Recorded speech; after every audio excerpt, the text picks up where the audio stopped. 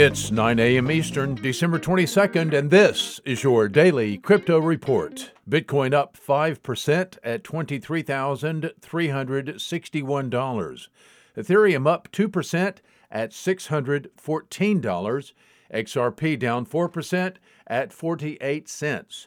These are your leaders by market cap. Top gainers in the last 24 hours, DexKit up 58%, Hydro up 46%, and Skycoin up 40%. Today's news.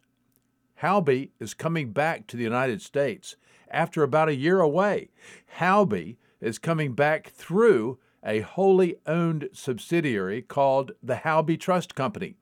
This move, announced today, comes after Houbi Trust Company received a Nevada Financial Institutions Division trust license to operate. Houbi plans to launch regulated financial products and services in the United States early next year.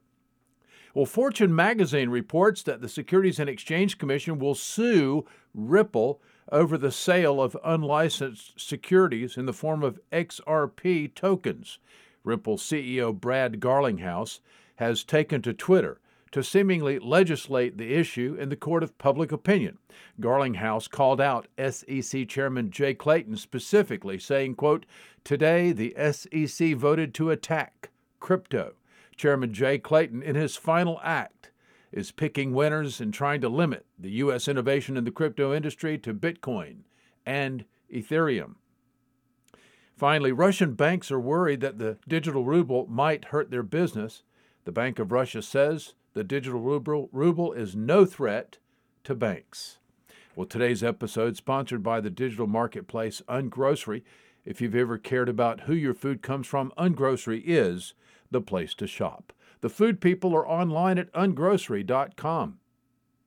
Visit us at dailycryptoreport.io for sources and for links. Find us on social media, add us to your Alexa flash briefing, and listen to us everywhere you podcast under Daily Crypto Report.